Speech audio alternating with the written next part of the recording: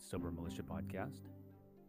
Today's episode is called You Cannot Quit Drinking by Not Drinking. I have said this several times. I know Annie Grace, author of This Naked Mind, has said it, and I'm honestly not sure where it originated, but you cannot quit drinking by not drinking. I posted this again the other day, and a friend replied asking what it meant. The person was genuinely curious and wanted to know more, so I decided to write about it in more detail. First of all, what does the saying actually mean? Well, in the most basic terms, it means not drinking in and of itself is not the cure to the problems a person encounters with alcohol addiction. It means just because you gave up ingesting the poison doesn't mean you understand why you were doing it in the first place. It means there is so much more to alcohol addiction than the simple act of drinking alcohol. It means you cannot quit drinking alcohol by simply not drinking alcohol. I liken the idea of quitting drinking by not drinking to the grin and bear it school of quitting an addiction. Grinning and bearing it means you dig your heels in and endure all the pain and suffering that comes with an uncomfortable action. It is done by sheer willpower and brute strength. I picture an old Western movie where the cowboy bites on the blade of a knife while the uneducated doctor removes a bullet from the cowboy's leg. Now, I know people have done this successfully with addictions. I have personally known people who have done it, and I have certainly heard stories about such antics. But I have to question the legitimacy of the success. That may sound harsh, but let me explain. Genuinely, when we grin and bear something, we do so by replacing the unwanted thing or behavior with some other thing or behavior. This can be literally anything, and more often than not, the thing we use to replace the unwanted thing or behavior is not much better. Let me give you an example. Some of you have heard this story before, so I apologize for the repetition. A couple of months before I quit drinking, I gave up nicotine. Originally, I was going to quit drinking and nicotine at the same time. But once that journey began, I quickly realized quitting both was unrealistic for me. So I stuck with giving up nicotine and found it to be much harder than I had anticipated. Since I failed at quit drinking, and I don't like to fail at anything, I decided to dig my heels in with nicotine and grin and bear my nicotine cessation. The result? I gained 20 pounds in less than 2 months. Why? Because I ate everything that was not nailed down in the kitchen. I replaced my nicotine addiction with food. I was struggling immensely.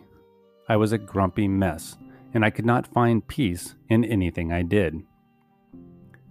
Was I successful? Yes, I was successful in the act of not using nicotine, but that was all. In everything else, I failed miserably. How? Because you cannot quit an addiction by not doing the addiction. To some of you, this may sound a bit harsh, but is it not the truth? I remember hearing the school of thought that suggested replacing an addiction with another addiction was acceptable. The idea was the new addiction had less of a hold on you, and therefore once you quit the original addiction, the new addiction would be easier to quit. What a crock of shit. If you are addicted to anything, you know addiction is addiction, regardless of time served. There is no magical cure or simple way out. You have to deal with your addiction in order to quit your addiction properly. What does that look like? Well, if you have been following me for any amount of time, you know I subscribe to the idea that quitting an addiction can be easy. How? Quitting an addiction can be easy if you do it properly. Doing it properly means uncovering the whys surrounding your addiction. I wrote about finding our whys in a blog not long ago. Check it out. The whys refer to why you drink and why you want to quit drinking. If your answers to those two questions have anything to do with alcohol, you are not on the right track. I don't mean to say you don't want to quit drinking. I just mean you are not in the right frame of mind yet. You see, you didn't start drinking because it tasted good, because it made you feel better, because it made you feel more confident, because it allowed you to check out, or because it relaxed you. No, alcohol may have aided in all those things on a chemical level, but those are not the reasons you began drinking, continued drinking, and now have a problem with alcohol. The reason you began drinking is deeper, more complex, and not so simple. Of course, I cannot answer that question for you. You have to find your own reason in terms of why you drink or drink for yourself. Here's an example. One of my whys revolved around worth, or I guess I should say, lack of self-worth. I drank because I felt I did not deserve anything better. I drank because I felt worthless. Similarly, you also have to find your own reason in terms of why you want to quit drinking too. If your why is about quitting drinking or any of the following, you're not on the right track yet. I'm tired of hangovers. I'm sick of screwing things up. I'm sick of feeling controlled. I cannot sleep. I'm tired of doing stupid shit. Or I have to quit to save my relationship. These are not the whys you are looking for. Sorry for the weak Star Wars allusion. No, much like why we drink, we have to dig deeper to find the why of our desires to quit drinking too. Again, it is not to say we are not tired of all those things. It is the fact that those things do not carry the necessary emotional weight to make our quitting easier. Here's an example. I'm tired of hangovers. Okay, there's definitely truth in this statement. So I quit drinking and stop having hangovers. Now, let me remind you of a statement every single one of us has made in our past while in active addiction. I am never going to drink again. Sound familiar? Do you remember how much you meant it when you said it? I do. Why do we so quickly forget how horrific we felt at that moment? Because time has a way of erasing our emotional resolve if our resolve is not strong enough to last the test of time. Once I stop feeling like shit, I forget how shitty it actually felt. Why do I want to quit drinking?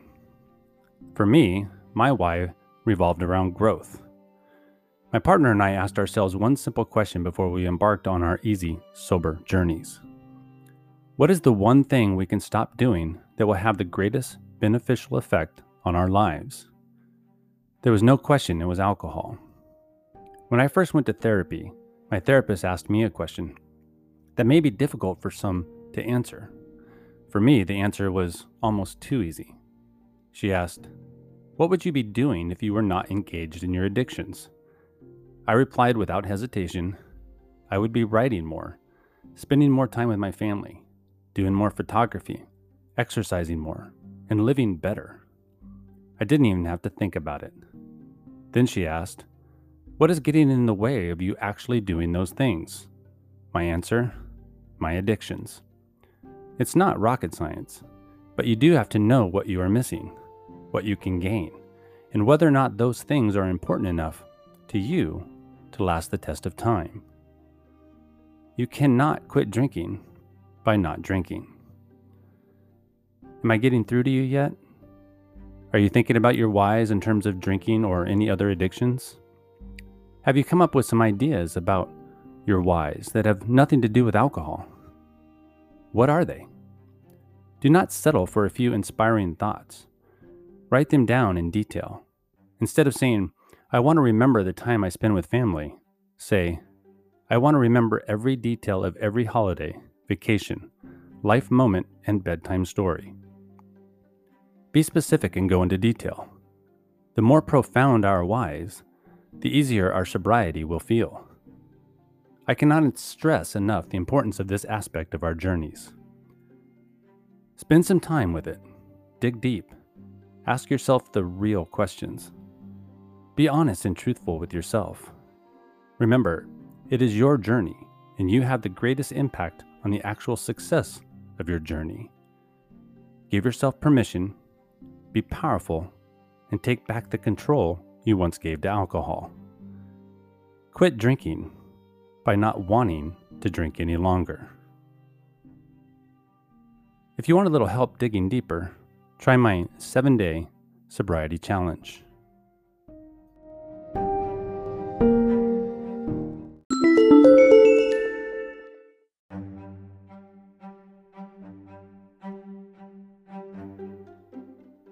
This is one of my absolute favorite sayings because it's something that doesn't necessarily resonate when you first hear it. It makes you have to question, what the hell are you talking about? Of course, you can quit drinking by not drinking. But what it really refers to is the idea that you may not be able to successfully quit drinking by simply not drinking. And as I said in the blog, I posted this the other day just because I love the saying, and somebody responded asking genuinely what I was talking about and where it came from and what does it mean and all that. And I honestly don't remember. I even tried to look it up where the saying started, but I didn't really find an answer. I know Annie alludes to it, and I know I've said it before, but it's a pretty powerful statement that I think if we subscribe to, it'll help us down the road, especially if we're new and quitting an addiction. Because I think genuinely when we know we have a problem and we think that we need to make a change, if we don't dig too deep into that idea or that feeling, the initial thought that comes to us when we want to quit is, I just have to stop doing that thing. And that's it. And so how many of you have woke up the morning of day one and immediately regretted your decision to start your journey? I know I've done it probably a dozen or more times. And that's because we're trying to just grin and bear it. We're trying to just say, I'm going to remove this thing that I love and it's going to be okay. But it's like anything else. It's not going to be okay if we still love it. That's the biggest issue. So we wake up on day one, already missing the thing that we are trying to eradicate from our lives. And we feel miserable about it. We're upset. It starts to consume our thoughts. It's all we can think about because we're trying to do something that we shouldn't be trying to do. Why should I give up something I love? That's the question you need to be kind of thinking about in the early days of your sobriety, is why. And that's what I mentioned in the blog is, first of all, why do I drink in the first place? And secondly, why do I want to quit? And as I've said many times before, if your answer to either one of those questions have anything to do with alcohol, you're probably not on the right track. And that's not to take away anything from your feelings about wanting to quit or why you think you need to quit. It's that we have to dig to a deeper level in ourselves to fully understand the answer to those questions. And as I said in the blog, for me, one of the biggest was this idea that I had very little self-worth. I didn't feel like I really deserved anything, especially any kind of success. And therefore, why not drown myself in alcohol? And so the answer to that question might be different for everyone. And some of our answers might be similar. And it's nice when we can find those people that we can share that with. But some might be on our own. It may be something very unique to you as to why you are drinking, and then, of course, wanting to quit drinking. And in those times, that's when you really have to reflect on what your thoughts are and what you're doing and how you are going to handle it. Because if you don't have someone to lean on or someone that can share a similar story, it does make it more difficult.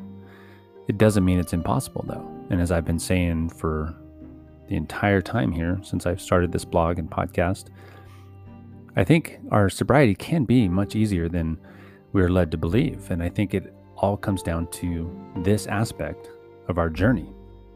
It's how we start it, the mindset we go into it with, and the preconceived notions and perceptions we have about what sobriety is. And like I've said before, if we think it's going to suck, it's going to suck. There's just no way around it. So by digging deeper in ourselves and forgetting what everybody else is saying out there and what everybody else's experience is, and I focus more on my experience, my beliefs, my whys, when I do that, then I have a better chance of achieving what I've been saying, which is an easier sobriety journey. But you do have to dig a little deeper. It's not free. It's not simple. But it's not rocket science. It's just taking the time to reflect, to really look at ourselves, try to understand why we do what we do. What do we get out of it? And then when we are thinking about our sobriety, what is it that we are giving up? Because if you're giving up something you feel you love, it's going to be miserable. I'm sorry to tell you. There's no way around it. If you love it, you're going to hate it. So you have to understand that relationship that Annie talks about in her book, This Naked Mind. What is your relationship with alcohol? Because if it feels positive to you, if alcohol is a positive influence on your life, trying to give that up is next to impossible. You have to understand that it is nothing positive about it. And let that guide you to have a different frame of mind, a different reference to draw from, a different perspective. Because it's when you realize that alcohol actually offers you nothing that it becomes easy to walk away from it. So keep in mind, it's a great saying. It's something to spend some time with, reflect on. And like I said in the blog, in the podcast, go check out my 7-day sobriety challenge. It's free. It's just something I put together to try to get people's minds spinning and thinking about directions that they are going with their sobriety. And it asks a lot of questions about what you're doing, how you're doing it, and how you can do it better to make your sobriety feel a little bit easier. So check out the 7-day sobriety challenge on my website, xsopwriting.com. Hope you guys are doing really well. Have a great weekend. Be safe on this 4th of July. Stay safe, stay strong, stay sober.